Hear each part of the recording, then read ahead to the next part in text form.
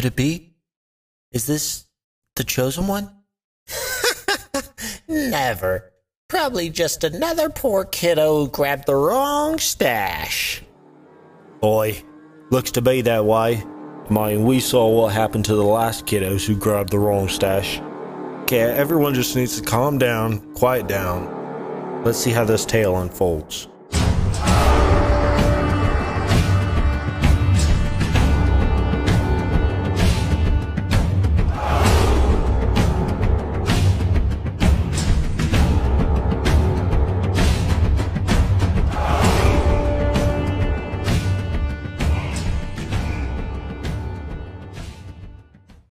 Oh, hey kiddos. Looks like you did the right thing and found your dad's anime stash.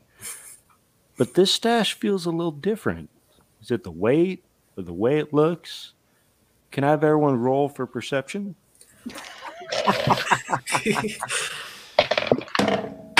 Oh! That's a 10. 17. 17 twinsies. Oh, wow. Anyone who got above a 15, you realize that this isn't your dad's anime stash. Through all the cobwebs and dust, this is your dad's D&D stash. So we're going to do something a little bit different. We're planning out a D&D campaign specifically for dad's anime stash. And because I've never been a DM and have very minimal experience in this Dungeons and Dragons realm, I've brought along some friends with me. Of course, we have Mark the Bushido Geek with his new headband. Yep. We have Ash, they, them. Woo! You got Connor, hey, they. Yeah. And of course, Brooke, he, him. Yeah. I'm gonna join the club. Bring out the headband. Bring out the headband. There you go. Get our Red Dirt D&D and Bushido Geek, man. That's Now you're the awesome. ones who stand out different. Take that, society. Now I've got to go on Amazon, man. I'm off to get it to you. I've already been looking at what I want to grab. Don't make next. me get the DM hat. It's right over there on my Umbreon. I'll go right over there. right over here. Prepared. Well, Get it, Mark, do for it. this, I figured I'd let you take over because I'm going to try to share this link out everywhere. And I feel like you could do a little bit better job at organizing it all. Yeah. So if you're listening to this and you have no idea what we're talking about, we're gonna essentially do a mini version of a session 0 in D&D, which is essentially kind of like creating the basis for the world that you want to play in, basic rules, kind of how stuff's gonna go, formatted, etc. And we're all gonna do it together. Obviously, we can't do it. If you know D&D, you obviously know that in an hour we can't accomplish the entirety of what we're trying to do. But we can get a good base start, and then we'll just do a part 2. And then the plan is where eventually, once this is fleshed out, I will DM this as a one-shot with whoever we end up getting for it. But eventually, I'll DM a one-shot for it. So essentially, how we're going to start is we want to like start off with how we think the world should go in terms of, obviously, it's a one-shot, so we have to keep it somewhat within things that can be done within a 3 to 5 hour time period. So I know Justin kind of shared the basic background where we're trying to do like different anime worlds and kind of like different powers from every world. Kind of like as you go from one world to the other, you're kind of gaining access to the different powers or items from that kind of world. So for a one shot, how do you think we should limit it in terms of like how many the players could or should go to? Oh, honey. Okay, so here's my first question. How many hours you want this one shot to be? We'll probably have to, just because of how much we'll have to like adjust when we actually start, because we can't start it when we normally record. 3 to 5 is probably gonna be the max of what the three of us can do. So here's my first DM tip for you. So in the D&D world, we have what we refer to as encounters. And an encounter can basically think of it like a set piece, okay? Because you have combat encounters, you have social encounters when it's, you're talking with the NPCs and all that, getting that stuff out of the way. And your exploration encounters where you're checking something out. So you've hit the castle for the first time and you're looking at the castle, checking it all out, seeing what's going on. Roughly, for every hour of play, you can expect your players to get through about 1 encounter. Okay. So Yeah, that's pretty typical. yeah, so depending on how you want to do your set pieces, you'd basically, if you're wanting to hit 2 or 3 different worlds, then you need to plan for how many encounters do I want to have in this world before we move on to the next one. Yeah. So in a good like rule of thumb when you're planning one shots is you do want role play involved. So like you can limit encounters and then just replace it with like an advanced role play with like just different roles, or like a trap room where that's your encounter, not necessarily a pure combat, but you can just do like a trap room or yeah. Like mazes is always a pretty good one because you can kind of roll multiple things into one, which is pretty good. But also another thing to be aware of is like the more people you add in that haven't played, which I think our plan is to have at least one person that is just an anime fan that's never played D&D. That's awesome. So you got to account for the fact that they're not going to know like what they're doing at all. So on those ones, you want to like throw a super quick, easy combat at the beginning. To getting someone into D&D, the easiest way I've found is to throw easy combat to be the first thing that they do for session 1, just because you have to do so many rolls and you get to watch everyone else like do spells or powers and like different things like that, or like try to like bluff their way out of the fight or whatever it might be. Like, so it's the easiest way to get someone new ingrained in a world is super easy quick combat. I think another thing to consider is what you're actually wanting to do to flesh out these worlds, and consider how long that's going to take and how to make them differ from each other so it's not all the same. Because you can choose like 3 different animes to go through, but if they're all basically like action animes, they're gonna kind of be the same. It's just how you're able to differentiate them from one another, that they're actually going to be able to stand out from each other. And sometimes that does take a lot more time than 3 to 5 hours. Right. Yeah. I ideally what I would like to do, just for purposes of like making it entertaining, is have like initially kind of the beginning be more story-ish driven. So you're kind of like getting, as people are tuning in to watch, you're getting people kind of like invested in the first world that the players are at, and then we can kind of like flesh out like beginning items and stuff like that, and kind of like start planting the seeds of like where they could go next. Because that's always the tricky thing with one shots too, is you don't want to railroad them into being like follow this exact path to go to these 3 worlds, because that's all we have time for. But at the same time, you do kind of have to railroad it, because it's like I only have limited time. One shots are railroad central. Yeah, yeah. You want to go a whole bunch of different places and have a whole bunch of different things going on. Campaign, baby. Campaign. Yeah, that's why it's and what we're talking about, for those of you that like are generally listening and are just very confused, is normally in a campaign, let's say you have like north, east, and west plotted out, and your party's like, nope, southwest, and like the complete opposite direction, which happens every single time. You very quickly just start like replacing things and you figure it out. In a one shot, if they're like, we want to go left, you're like, a meteor falls from the sky and there's now a giant crater in the ground. So that path is just, you can't do it. It's everyone's dead, everyone's screaming, they're telling you to go away. You just go the other direction. And that's what railroading means. The super secret and devious DM trick is that there are 2 doors, but it's 1 room. Yeah. So, which way you guys like there is no door number 2. Yeah. So we like to tell you have multiple options, choice. But you give them the illusion of choice. It's the illusion of choice. if they're just herding cats, right? Then but sometimes you can build great stuff when the players throw things into the mix that you didn't expect. I love it when new players, do something crazy. I mean, like there was And that's the thing. I like in one shots, like you want to encourage people thinking outside the box because it's a one shot. It's designed to be a quick thing. You want to give people the chance to just do crazy things, use their spells in different ways, come up with weird, crazy concepts to get out of stuff. Like just and again, and that's what helps is you like for Justin, like you help plan for it. Like always create in a one shot, create a backup for everything because.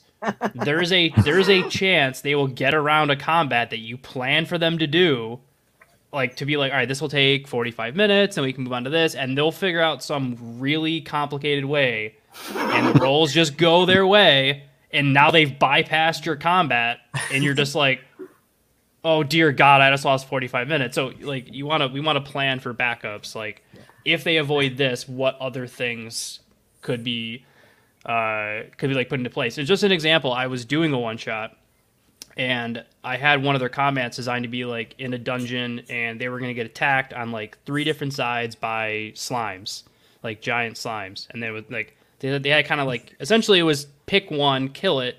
They're very slow and dumb. Just kill one and move on. So they killed one and I cornered them and I was like, oh, this will be a good fight. And then one of them threw up a minor illusion wall and I'm like, I guess I got to roll like to see if it somehow because they're dumb. They have an intelligence of like 2. So I roll for both of them and they both lower than a 5 and they have like a -2 intelligence. And so I was like, all right, yeah, they suddenly think a wall appeared out of nowhere and now they're going back the other way. So congratulations, you've avoided the combat. And like I fooled the dungeon Roombas. Yeah. And like I'm just like I had something prepared if they somehow bypass this quickly, but like if I didn't, like there goes 30 40 minutes of content. So like while we're doing this, like we want to plan for the fact that they will find ways to bypass things we had planned, whether it's combat, storyline, or something else. They will find a way to bypass something. That's never happened on Red Dirt D&D. We've never done that to Ash. No, yeah. Like episode 2. No. Yeah. I've never been in parties where we've one shot at the big bad boss, thinking it was like the easiest encounter. Like, oh, cool, this is the warm up, right? And then watch our DM just Demogorgon dead. Oops. Thanks, guys. Yeah. So ideally, for a first world, we'd probably want to go with an anime that's more like a longer anime that's more story driven than action, and so probably lead into more action. So something that's still some action maybe if you wanted to throw a quick combat in there. But I think story driven is probably the first way we'd want to start. So what about Digimon as a starter? Because I know we wanted to stick to like 90s animation. Yeah, we definitely wanted to stick to 90s because that's what we grew up on. So I thought maybe Digimon or Big O, I feel like would be too massive starting right out the gate. Yeah, it'd be too confusing. Like then you run into the problem of crap, we need rules for mecha. Yeah, I think generally like this is coming from the guy. Yeah, Starfinder, and it's just all downhill from there. It's not D&D anymore. Yeah, like this is coming from the guy that has a G Gundam tattoo over his heart. We probably want to avoid mecha because no, man, no. There's a great game out there. It's called Cthulhu Tech. I've heard of Cthulhu Tech. It'll give you exactly what you want. You want to play a kaiju? Let's go play Cthulhu Tech. Yeah. You say it that way. I mean, a kaiju or a mecha. Yeah, it's we got to think of it like mecha, if we do it a certain way, it could be good, but generally, I think mecha is just so hard to do in a shorter time frame. You bet. And the other thing, like, as a DM, kind of that choice thing of doors is, come up with 2 or 3 if you want it to be story focused at first. Come up with 2 or 3, and then ask the players, because if they get super excited about one of those choices, that's the one you go with, because they're going to bring that excitement with them, full bore. And so that's a great thing to do too, as far as like kind of that session 0 building of things is what you guys, here's 3 ideas I had. Which one of these do you like the best? Yeah. Yeah. It's definitely that's definitely a good idea. Yeah, and then also for like your actual session 0, for your players, be sure to set down like the expectations that you're looking for them. I don't know if you guys are just like video streaming this or just doing like a pure podcast. But like with Red Dirt, we know going in that we have to be more descriptive in the actions that our characters are doing, because nobody's going to see if we're waving our hand around unless we say it. And then also, if you guys have a specific time crunch, just really kind of emphasize you guys can have fun and have as much fun as you want, but we too kind of need to move the story along. Yeah. My plan is to try to like do very basic Roll20, just because I can really easily share the screen from here. Yeah. And just move people's characters for them. But that way it's not like confusing with everyone trying to get onto Roll20 and be like, but like really going in, make sure everybody is on the same page that you are. That way you're not like getting too derailed at a specific certain situation. Which pretty much means, Justin, that like before the session we have to do a pre-session. Like a day or two. Justin needs rules, is what he's saying. We have to get up with everybody like a day or two before we go live and be like, all right, here's the world roughly. You'll find out more in 2 days. Here's our time frame. It is a hard stop. So same thing what Connor just said, like have fun and go crazy, but if you get too sidetracked on one thing, I will just force the story forward. You get one goofball card. Yeah. Be careful when you play it. And once you've laid your goofball card, then you need to help the story move along. Yeah. Also, depending on what level, if they're getting too derailed, don't be afraid to throw a fireball at them to get them. All right, you're all down to 10 HP. Fireball. Are we settled down now? True story. Yes. Okay. So let's try to think of what. Okay. So I think Digimon's a good choice. I think we all agreed from our past recording that we all enjoyed it better than Pokemon, and we felt it never got the proper love. So I think Digimon's a good start. If we stick with first evolutions, we're you have anything above that, because the children aren't there anymore to evolve them, or did you evolve them, right? I think you but I think either that or you just keep them on the second one where they're like the middle sized ones, where they're like Greymon 2 or 3, right? Okay, like you keep them at that base evolution, and that's it. They can't digi-evolve, and they can't go down, like devolve. Like it's just you keep them at one level. The players interact with them like in some way, whether it's a quick combat or something like that, and then like that's it. And then they leave and get teleported, and then like the idea is that they can carry some items over to the other worlds, but like not individual things to make it a little bit complicated. So like if they get Digimon in World 1, when they go to the next one, they don't take the Digimon with them, because that'll just would add way too much.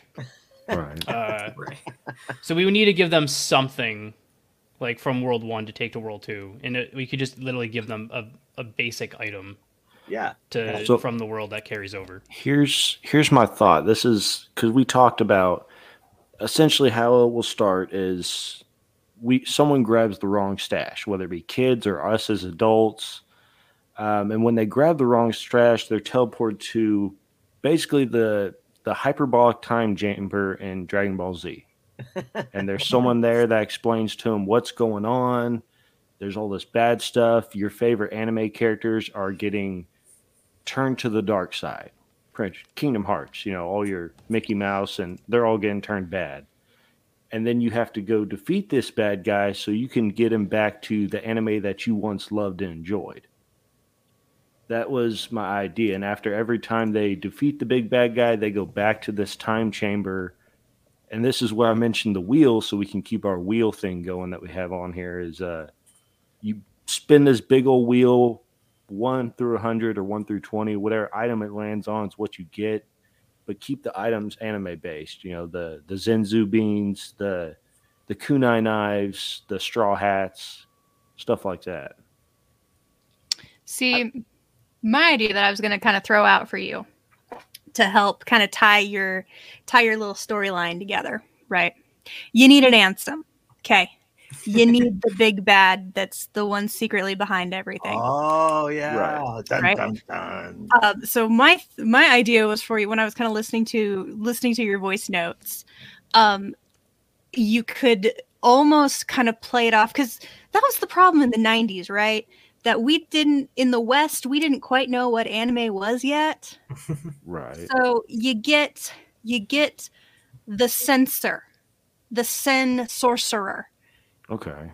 And, basically you can play with the idea of, this censor is doing these things to your favorite anime characters and completely warping them from what they're supposed to be. Same 4chan. Yeah. What about secretly? It was the dad all along who found out that he took his anime. That's what I was thinking. What if we put them as cloaked figures? Kingdom Hearts, the bad guys were always in cloaks till the end. Mm-hmm. Big unveil at the end. Boom! It's been us dads that ruin anime the whole time. You get the censor, and then you get standards and practices. It's right? like Quantum Leap and the Lego Movie with Business Dad or whoever comes down the stairs, right? Like, I love this. I love this idea. So what if, to keep to our brand, the thing that turns them bad, these bad guys are doing something to them. We could say it's a spell. There could be a ring of darkness, whatever. What if it's a mustache? We keep true to our name as play on words.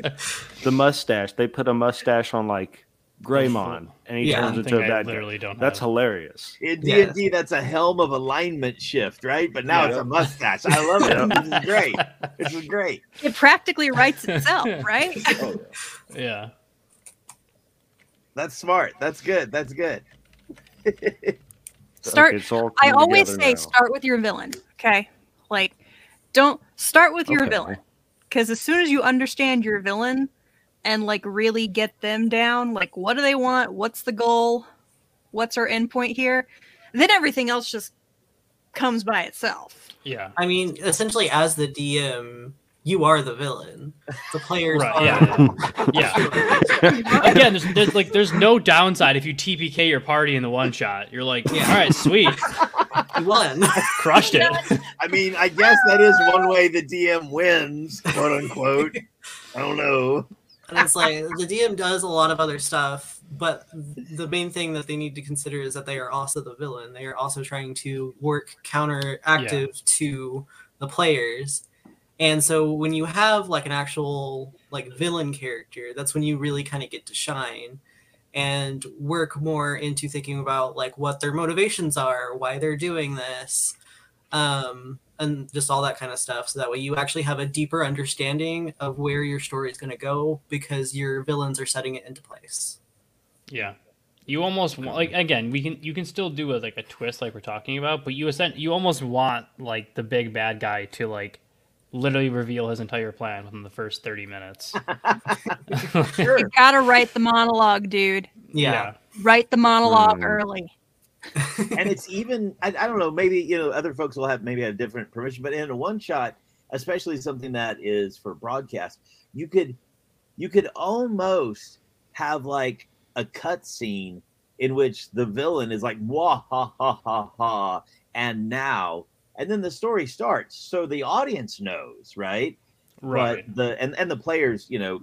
But they meta know, but they right. But they but it's the whole thing about how if your players can get a sense where you're going and where you want them to end up in order for things to make sense, they're going to be happy going there. Yeah. Like, they're not going to be angry. It helps them have a greater sense of goal as to, what's the reason? Why are we doing this? So give them a good, strong reason to want to go on the adventure. Mm-hmm. Yeah, like every anime will become Welcome to Jaburai Park if you don't do this, and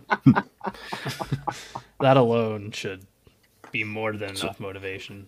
How bad do the Disney lawyers come after you if Jar Jar shows up? Like, that's episode 1 right there. As long as it follows under parody laws, you should be fine. Speaking Jar of, Jar also look into parody laws. Exactly. You just put the mustache on Jar Jar, and then it's like, hey guys, it's different. It's different stuff. All right. It's Marjorie. You teased him going Sith. We just made him Sith. Connor, you said something smart. What was that about parody laws? Yeah, I'm not a lawyer. That's not one of the things that I have accumulated in my limited education career. But look into parody laws because you are using a lot of IPs to like bring it into your anime, you should be fine, or into your story, but you should be fine with just like a one shot, but kind of do a standard little under the guidelines of parody laws. This is considered free use. Yeah. So all of a sudden I'm getting intense flashbacks to 90s. Yeah. Essentially, 90s, essentially, Justin, exactly. we can say like this takes place like essentially you can literally just say like this takes place in a world that's like Digimon, and then literally say whatever you want. Just put that little disclaimer at the front of the episode, and we're golden. Yeah. You just have to make sure, you just state very quickly. I do not own these characters. Yeah. They're products of so-and-so. The classic, this might sound like something you know, but in no way is it related to it. Yeah. This is Stashimon, is what this is. Yeah, exactly, yeah. Stashmon evolves into, Goateemon. And... See, we can get away with it because we have something, in the D&D world, we have what's known as the open gaming license and the system reference document, where we have been given permission to wholesale, use things and go with things and drop certain names like Count Strahd von Zarovich. We're allowed to name drop. He's my favorite dentist right there. Oh yeah, he's great. Yeah.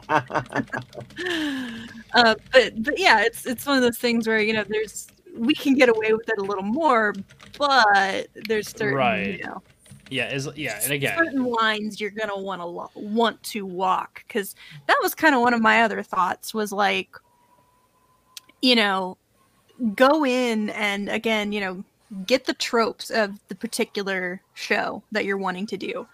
And if you get the tropes and throw in enough of those, people will pick up what you're putting down. Yeah, okay. It's very you can very easily toe the line of everyone knows exactly what you're talking about. You just never said the word. Okay, you paint the picture with, so essentially like if I since I'm DMing it, like I paint the picture with words, I just don't actually say the word. Yeah. Okay. That'd probably be the hardest part for me, is because I want to tell you his name. I want to tell you what world we're in or where we're going. And again, since we're doing it in the way that we're doing it, essentially since we're not saying like, oh, you're in this place or this place, you're essentially just trying to paint the picture of like where everything is starting and how everyone met up. Like, it's always good sometimes to try to give them like some sort of like, do you guys have an idea for why you're together, or do you want me to just shoehorn it in? So like give them the option when we meet up with everyone a few days before, like if you guys can come up with something that makes sense, I'll put it in, but if you can't by the time this is done, I'm just going to shoehorn something together. Everybody shows up at the rail office. Yeah, like there's always the classic, you meet at a bar and you just happen to go together, or I mean like sometimes people can get creative with it, but like when in doubt, a lot of team players will just be like, we're all in the bar, and a bar like the bar fight is the classic way of getting a group together. I still want to run the campaign where it starts out, you're 5 drunk girls meeting up in the bar bathroom. That's the fastest way D&D party would ever form is, You come to from blacking out, holding this person's hairs. They puke into a toilet. What do you do? You've written the opening scene right there. That's it. What are you gonna do? Does she look friendly? Yeah, it's okay. No, she's just really going into that toilet. Roll a medicine check to see how well you're holding all the hair out of the puke, or if you just completely fail it. Ding ding. Nat 1, you just drop her into the toilet. And then you'll have some players who they with another player want to like, hey, can our characters be related, or can we know each other beforehand?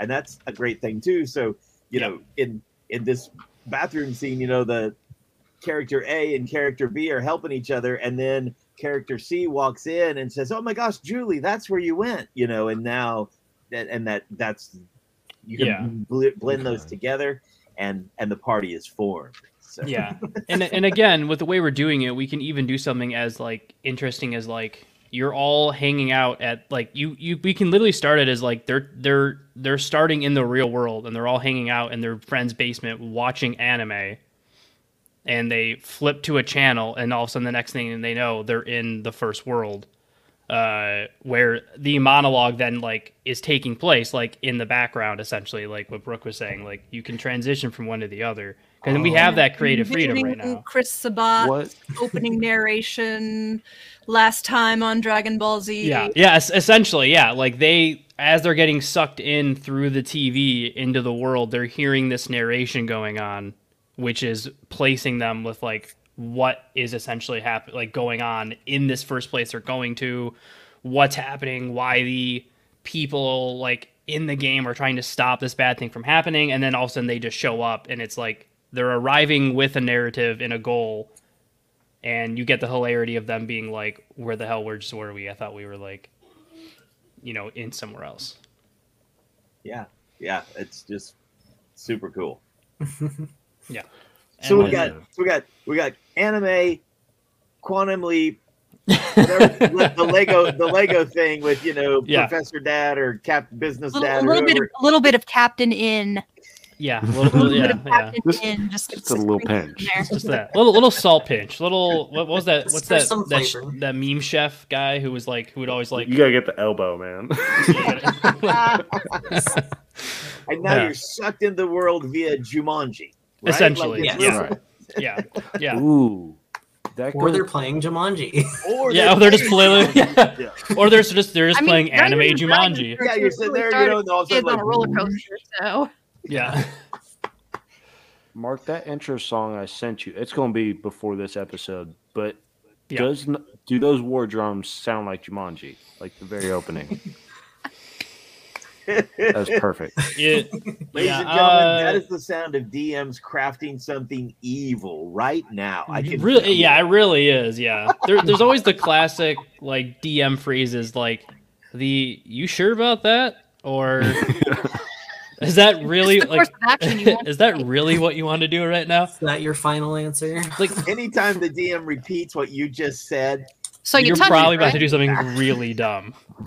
And I've DM'd and been a player for so long, but I still make that mistake when I'm not DMing, where the DM will be like, "Are you sure about that?" I'm like, "Yeah, go for it." And then I'm like, "Wait, this is gonna go so bad." It's more fun to go for it. It really is. That's why the first object. No, it is. That's why in a session that like in one of the campaigns I'm in right now, we were in like a potion shop and I didn't have enough money for like any like potions because like I'm like a fighter paladin multi-class, so like I don't really need healing potions.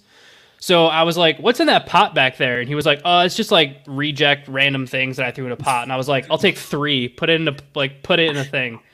So our DM like created 3 different potions, and he's like, "1 is amazing and you're gonna love it. 1 could potentially kill you if you use it at the wrong time." So now I'm just waiting for perfect moments of like my character just finished like his like main arc quest, and I didn't use it because I was like, if it ruins the main arc quest, me as a player would be like crap. But now that I'm done with that, I don't really care.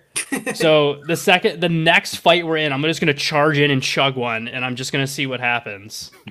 Balls face first. Sometimes that's what you gotta do. So like it's fun to introduce little things like that too, even in one shots. Like give them things that can blow up in their face. Like tell them that. Like give them you don't flat out tell them, like you kind of say like the big red button that says "Do not push" will immediately be pushed. Yeah, and if exactly. You really want some extra shenanigans in there, the wild magic table is perfect. It really is. My favorite one that I want to see happen is where they turn into a potted plant. Yes.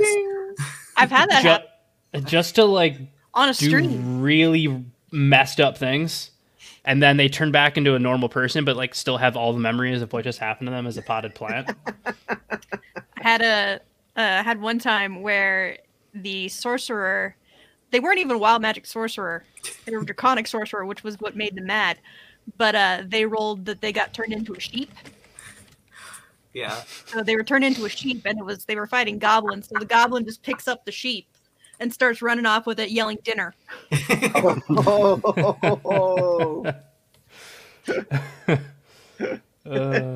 you'll know if you're in a party of friends or not. Do they chase after The stolen. Do they go after the goblin stealing the sheep? Who knows? Who knows? Yeah. And then as the DM, you're like, well, okay, that went sideways. I guess this goblin's gonna take him to the place that I need him to go, right? You know. and that's how you do that. It's all connected. All thrown together. Something else I thought about minions, because are we just going to have one big bad guy, or is he going to have minions? And if we have to do. Everybody's friend. Yeah, you need minions, but again, for what we're doing, they need to be kind of funny. Well, that's where I don't know if anyone else listens to Dungeons and Daddies, but they had a sentient mustache, and I thought that would be hilarious. Or just Kingdom Hearts shadow creatures with like weird goatees on them. I don't think I've gotten that far, but yeah.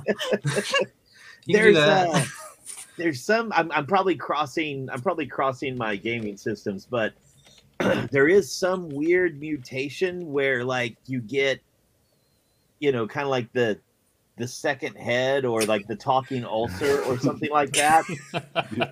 That's what that makes me think of. That could be absolutely. I mean, that could be brilliant. Like mustachioed kobolds everywhere, right? Like little gremlins with mustaches makes me laugh every time.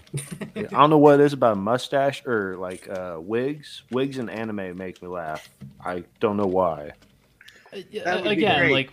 Again, we're doing a one shot, like, so it's obviously going to be semi-serious, but at the same time, we're doing a Dad's Anime Stash one shot. Right. It's supposed to be full of just pure shenanigans and things that are stupid. So like minions being like the classic anime weeb guy, or like your rating was terrible, or just like the guy in the back of the room that has like the giant eyes for no reason and is constantly just like jutting off to stare, like, because like one of my favorite things to do is to like make monsters with like Griffith's Monster Maker and like just make really obscure stuff. So like you want to give them like, just if we want to do it that route too, like I feel like you can just give them really obnoxious classic anime minions of just like anime girl with giant tits like that is just like running around. Like you can do funny stuff and give them just like obnoxious powers, because again, we're trying to tie everything together. We don't want it to be like all D&D monsters. And I'll say, and here's my other best DM tip for you. It can look like a demon duck. It can quack like a demon duck, but you're using the stats of a blue wormling. Right. Yeah. So that's smart. You go and you find the stat block that works for you and works for the creature with like the abilities and like the stats and everything, but you describe it however you want to, honey bun. Yeah, exactly.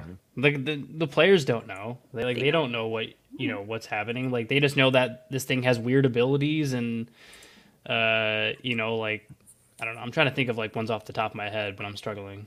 How many times have I faked you out, Brooke, with some monster, and you're like, so many times, because Ash uses, and this is good, and I think, okay, so first I think that I'm pretty good about keeping my player knowledge and my character knowledge separate. In fact, one of the folks we play with, Kiri, she often will like turn her head and look at me and go like, "You didn't know that?" I'm like, "Brooke knew it, but the character didn't know it, right?"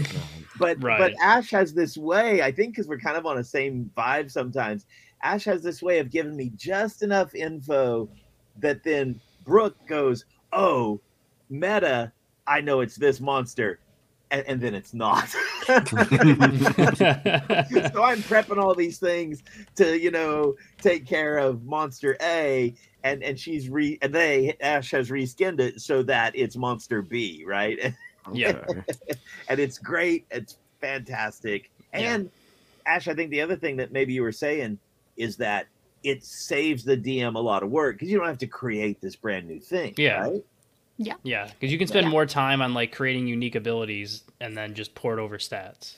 Sure. Yeah. And then also if any of your villain or enemy characters are spellcasters, and you use a stat block for that, please give them better spells. They have such bad spells. They normally always do. Yeah. That's why I've been so much looking more effective spells than what they come like pre-equipped with that could get the job done better. Yeah, and I think like I'd want to just do like fun anime stuff where like if they got like just as an example like a DBZ thing, one thing would be like power up, and it would be like all players must allow the villain to spend the next 2 turns powering up and talking, and then there's like the next 2 turns the players can do nothing but talk to the villain as the villain's just powering up, like because that's just one of his abilities. It is the thing that happens. Yeah, like, congratulations, guys! You get to spend 2 turns talking to this guy while he gets stronger. Nothing we can do. Nope. Welcome to anime. Yeah. I'm just gonna sit out, play cards, and wait on them. I think it'd be fun, like if we just poke fun at the things in anime that never make any sense in a D&D way. Oh, that'd be go great. Get your trope list and then just go down it and be like, okay, what do we want to make fun of? Yeah, and just find the things that like never make any sense. Like if for example, if they're going to Digimon first, poke fun at the fact that there's no way in hell that these creatures with all this power are going to listen to a 12-year-old who's just showing up on their doorstep, who they don't know who the hell you are. Come from? Yeah, like we can tease a thing like as they're being narrated that like, you know, there's some name, and so they get there and they're like, oh, we're these people, and the Digimon are just like, no, you're fucking not. Like, who the hell are you? Like, fuck off. And like, just like things like that. I think it would be fun if we poke fun at it and just like, or the Digimon, you know, is thinking to itself, it's a human. Oh my gosh, I better be doing what, you know, because kind of like in Monsters Inc. where they're totally terrified of the power of the human, you know. So, anyway. Yeah, and just poke I think or like another fun trope to find out is like if they go into some world where it's like advanced technology. In every anime, the character always knows how to use it perfectly, even though they've had no training in this stuff whatsoever. Put the players in that, and then when they're like, all right, what do I do? And you're just like, dude, I don't know. Your character knows nothing about this. What do you want me to do? like your character sits in front of the computer. Robot. Yeah? Should I roll for something? No, it doesn't matter what you roll. You've never seen this technology before. Your character has zero knowledge on what to do. I would suggest you just start pressing buttons. And they're like have a list of like prepared things that happen if they do certain things, and be like, all right, like, I think like that will be a fun way to go about it, to where like, because everyone who's going to be playing, whether they play D&D or not, are going to be an anime fan. So let's give them what they want, which is making fun of things in anime. And now they're back to Connor's wild magic table, right? And for everybody exactly. Push, like something happens, you know, like the mechs are the ones that cast wild magic. I just imagine like it going off this side adventure, and you're like, okay, so you broke into the base, you stole the Gundam. What now? You don't know how to fly the thing. Yeah, you don't know how to turn it on. Where's the power button? Like, can I roll to see if I can find it? Good luck. You don't know what to look for. Yeah. My older brother's been playing Flight Simulator. Can I try? You know? Yeah. I've been watching him. Can I try to make a roll? Or like that's just the controls. They just go in and it's like, all right, you go control. And this looks exactly like Flight Simulator. Roll to see how much you remember from playing with your brother. Still runs Microsoft 98. It's just MS-DOS.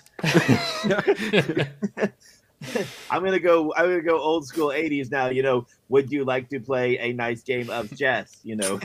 Yes. It's just it's just Oregon Trail, just text based. Yeah, it's just. At some point, they play a game of Minesweeper. Yeah.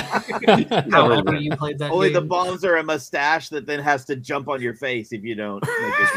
Yeah. A la Alien style. That would be a fun like mini game to give them though. Would like legit just give them Minesweeper. Yes. As a mini game to like get through something. Minesweeper, not even the DM. Yeah. That's cool. See, and essentially, if you're listening, this is essentially why you do pre-session zeros, is because you start off with one idea that you think is originally like your solid plan, like this makes sense, it'll work, and then someone says something in session zero, and you're like, Shit. Oh, no. That's so much better than what I was thinking. This is why you gather people and spitball, at least like the general topic. Right. You have some secrets just as a DM.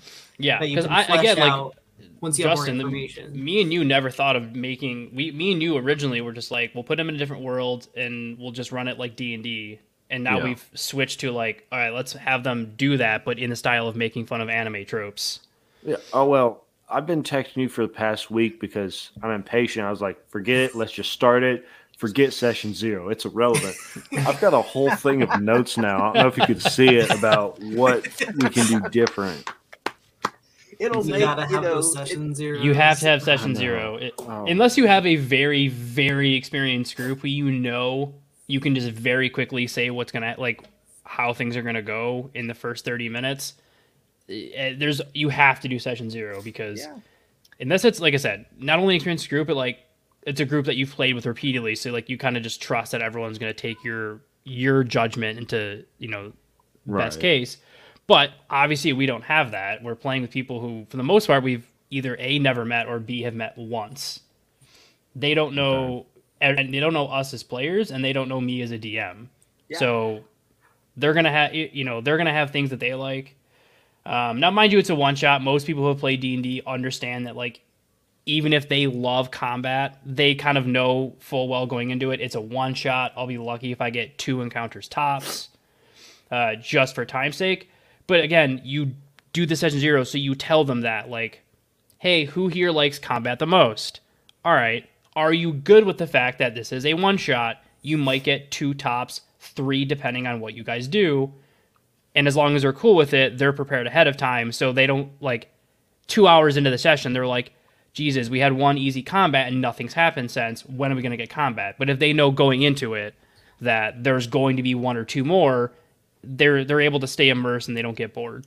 You bet. And then also, the faster that they can actually learn what their character does and have, once you get into, action sequences, exactly what their character is going to do, and then a plan B if that kind of gets derailed by someone else going first in the initiative, the more, streamlined it will be, because you're not having to do all those pauses, especially if you do this live or something like that. It's like, hold on.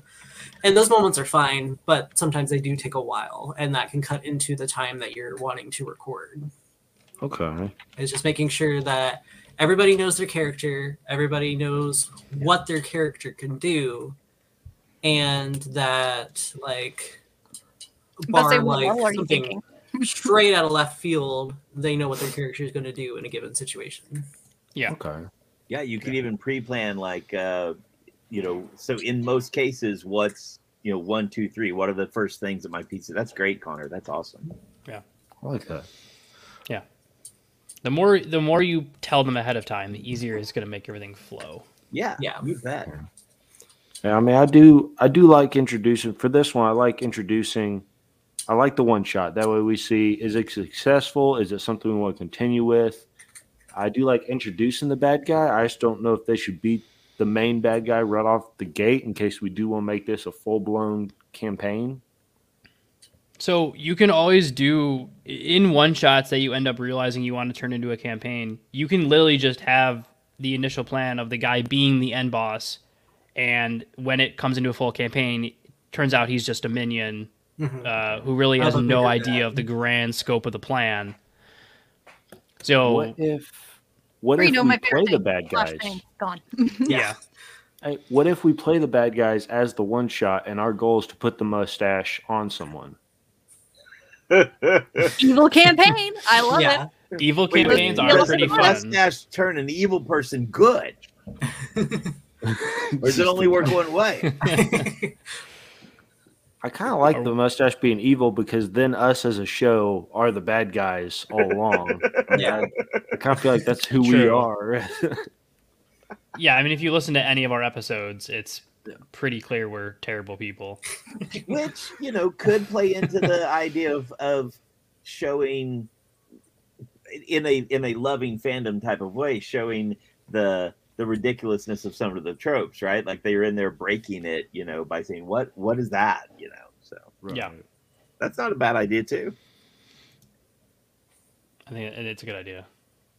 And again, it gives us a lot of ways to go about it. Yeah, if you want to do like a villain party, instead of the mustaches turning the main character evil, you could make the mustaches turn the main villain good, and people who are like villain, like the party is trying to get them to become back into villains or something like that. There you go. Okay. And it just kind of depends on like how exactly you're wanting to do it. If you want to do it more standard, the party is the heroes, or if the party are the villains. So, and again, that's also something you need a session. Well, yeah, I think maybe to combine, like, so Justin, for example, like if the idea is like, let's say this goes really well and people like it, and we're like, all right, let's turn this into, a podcast or whatever. You can do the one shot as the party being evil, and then the campaign is the new party trying to undo the damage from the one shot. Yeah. Okay. Yeah. Yeah. You let the patrons come on and just screw it all up, and then you like to combine it, you could like have the final culmination of the campaign be the first party takes on the new party, and like this evil people from the first one shot taking on the heroes who have been trying to undo all the damage that the first party caused, and then whoever wins is the new shape of the world. And then obviously your campaign's over, but you do like a Knights of the Old Republic ending where one is the evil party winning and the world's pure chaos, or one is the party who's been working all this time in the campaign gets to succeed and they save the world. Yeah. Okay. A cool way to do that, like towards the end of the campaign, is keep the character sheets for the original villains, and then when it comes to when the players go to play them, like swap character sheets. So someone will still be acting as like John Smith, but someone else will roll their stats for them. So they can't just be like, oh yeah, I didn't kill my new character that I fleshed out more so than the first one. Yeah. Yeah. Okay. I like that. That's a good idea. That's a good idea. And so they're still able to act as that first character, but they're not getting to decide what the dice do. Right. Yeah. So they can't. Yeah. It gives them less incentive to fudge the dice. Yes. Exactly. Right. Yeah. Because no one does that. The DM. No one fudges dice. I didn't just roll 4 2s on my stat block. For the bad guys, yeah. And in both worlds, Sandira Demon can be in a wig, right? We can, Oh yeah, yeah. Great. That's mandatory at this point. Well, yeah, it's mustaches and wigs and evil goatees or bad anime tropes. I like it. There's so many. Again, like I think it gives us a lot of leeway to do fun stuff if the basis for stuff is making fun. I mean, again, we can see how it works in the one shot, but at least in the one shot, I think using it to poke fun at anime tropes is, the guy who, like, for example, I'm watching like Yawamushi Pedal right now, Justin knows. Which is a great sports anime. It's fantastic. But it centers around a guy who literally has done nothing but ride a basic bike just far distances. But that's it. And he's now like this ace bike rider who's like blowing all these guys. Like they're like, how can you do all these things? And it's that idea of like just anime characters who just literally have no training in something, beating people who have been training for like 20 years at it.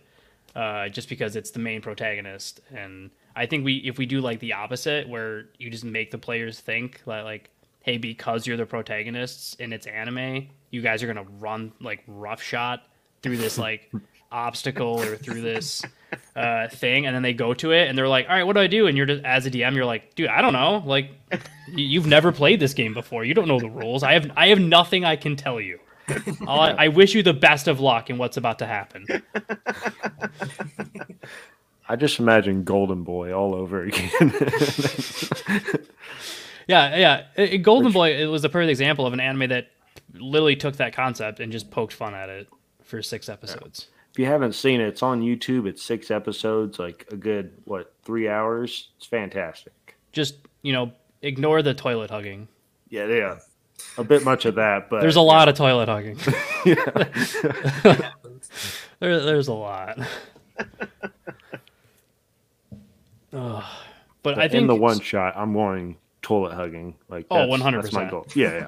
That's a goal. No, I really think so. So I think if we said start off with girlfriend to hold his hair. Yeah. But you just had to roll a 1 and it ruined the friendship forever. Pulled off the wig. And Tina Marie never recovered from that. Yeah, just rips the wig off. Just have another character come in with a mustache on. None of it makes sense. Yeah, it's one of those tattoos people would get. Yeah, it's not even it's not even a real mustache that made him evil. It was just something that they drew on their hand, but they just never washed it off. And then the final thing is they just washed their hands at the end of the one shot, and they're like, "Wait a minute, what have I been doing all this time?" They Bowsered him the whole time. Fake villain, haha. That's too real to the Neon Club stamps. That then later you're like, that's true. Yeah, that is true. Oh man, that's I think great brainstorming, guys. Yeah, I think the people listening, this is literally why you do one shots, because half of it you're not going to use because it was stupid and makes no sense, but it's the hilarity of giving the party a chance to just say the most obnoxious things that they can think of that even they know full well, like, there's no way they're going to take this into account and put it in the campaign, but it's fun for them to, like, just say it, and then they get more invested in wanting to play in the actual one-shot or the campaign because they got to just goof off with a bunch of their ideas. And like I said, some of them end up having really good ideas that you do incorporate into stuff. And like you don't have to like tell them specifically, obviously, because you don't want to ruin it. But you can tell the party like, some of your ideas have made it into this one shot or something like that, which even makes them more excited because now they want to find out whose idea was it, how is it being used, what did you do to it, like because they know it. You're a DM. You're going to take their lovely idea that they created and you're going to just butcher it and stab it in the back with a knife. So they know it's still their idea, but you just... What are you talking about? You just ruined it. Like, they gave you this, like, nice, bright idea, and you just, like, fucking stabbed it, Michael Myers style. And you were like, thanks for the idea, man. Really, like, the best thing to do is to take a really good idea that someone gave you and turn it around to bite them in the ass. Break the cutie, my favorite trope. Yeah, essentially, yeah. And sometimes biting them in the ass can be literal. Yeah, literally, yeah. Because even though we're doing an anime D&D style thing, I will find a way to introduce a mimic. Yeah, please. I know. Oh. I've learned from you from the Among Us days to not trust anything ever. I told you about that new group, right? The new group. It was like streamer friends that I've like gotten to know who invited me to play Among Us last week, and after 2 games, they never want me to get killer again. No, because I pulled a. Well, I didn't go as bad as you, where I convinced you that you were the killer when you on your screen said imposter or said Mark was the killer the whole said time. Crewmate. And you were like, did I kill that guy? And in my head, I was like, how did I pull this off? It literally says crewmate on your screen. It was very good. I didn't even trust myself. It was... This one wasn't that bad, but I got one guy who I purposely didn't kill, and I just followed him around half the time. So after every round, he was like, well, Bushido's been with me the whole time, so there's no way it's him. So we got to the end, and it was me, him, and another guy. So they called for an emergency vote, and he was like, dude, Bushido, it's got to be this other guy, because I've been with you the whole time, right? And I know it's not me, man. I swear it's not me. And I'm like, even though I knew I already had won the game, because all I had to do was vote for the other guy, I just him-hawed for 50 seconds. And was like, I don't know, man. Like, I want to believe you, but I want to believe him. Oh, that's furious. And they both had voted for each other, so no matter what, I was going to win. But I just literally carried it down to the last 10 seconds. And I was like, you know what? You're right, man. I've been with you the whole time. I'm going to trust you on this one. The other guy's like, this is bullshit. We're going to lose. Congratulations, guys. And then it just ended, and it was like Bushido was the imposter. And I was like, you're all dumb. Man, so yeah, they don't trust me anymore. Giving me a real craving for some more Tyrants of the Underdark. I know. you and me playing drow houses, stabbing one another in the back just constantly. What are you doing after this? It is that time of the evening. It is. 12 a.m. is a perfect time for backstabbing. Exactly. There's no doubt. Only good things happen at 3 a.m. Yes. Minzo Branson, y'all. Minzo Branson, y'all. I'll say I do have enough notes to probably carry me into like the next part of next week, but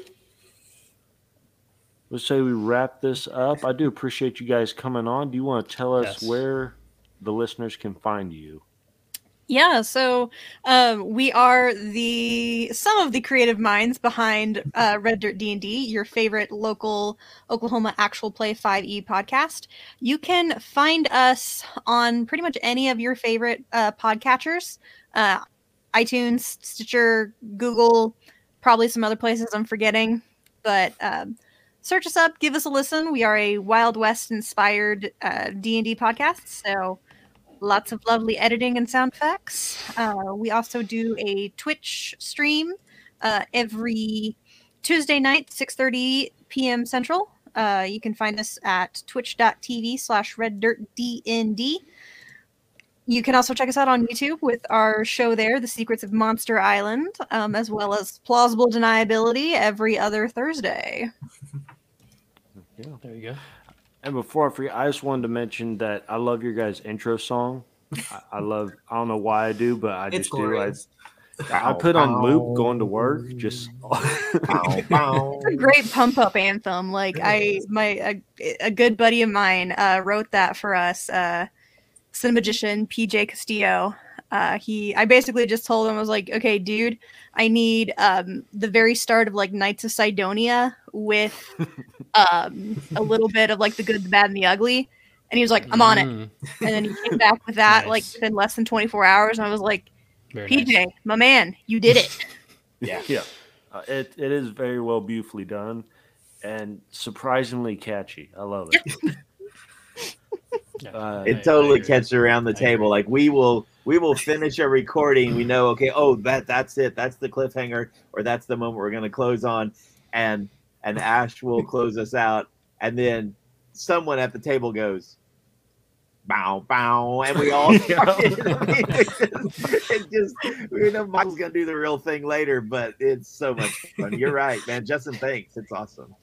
I appreciate it. Like I said, I appreciate you guys coming on and helping us figure this thing out. Thanks Mark, for having us. Yeah, absolutely.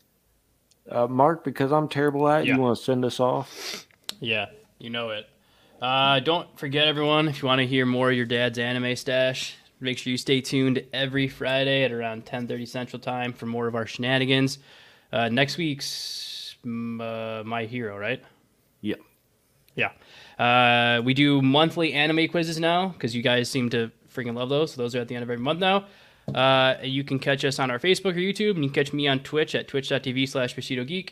So just be very careful now to rewind this tape, put it back in the sleeve, put it back under your dad's bed because I'm pretty sure your parents are coming home, and we'll see you next week on Dad's Anime Stash.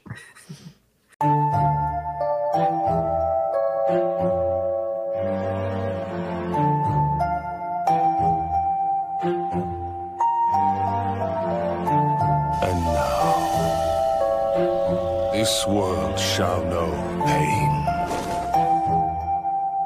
Almighty push.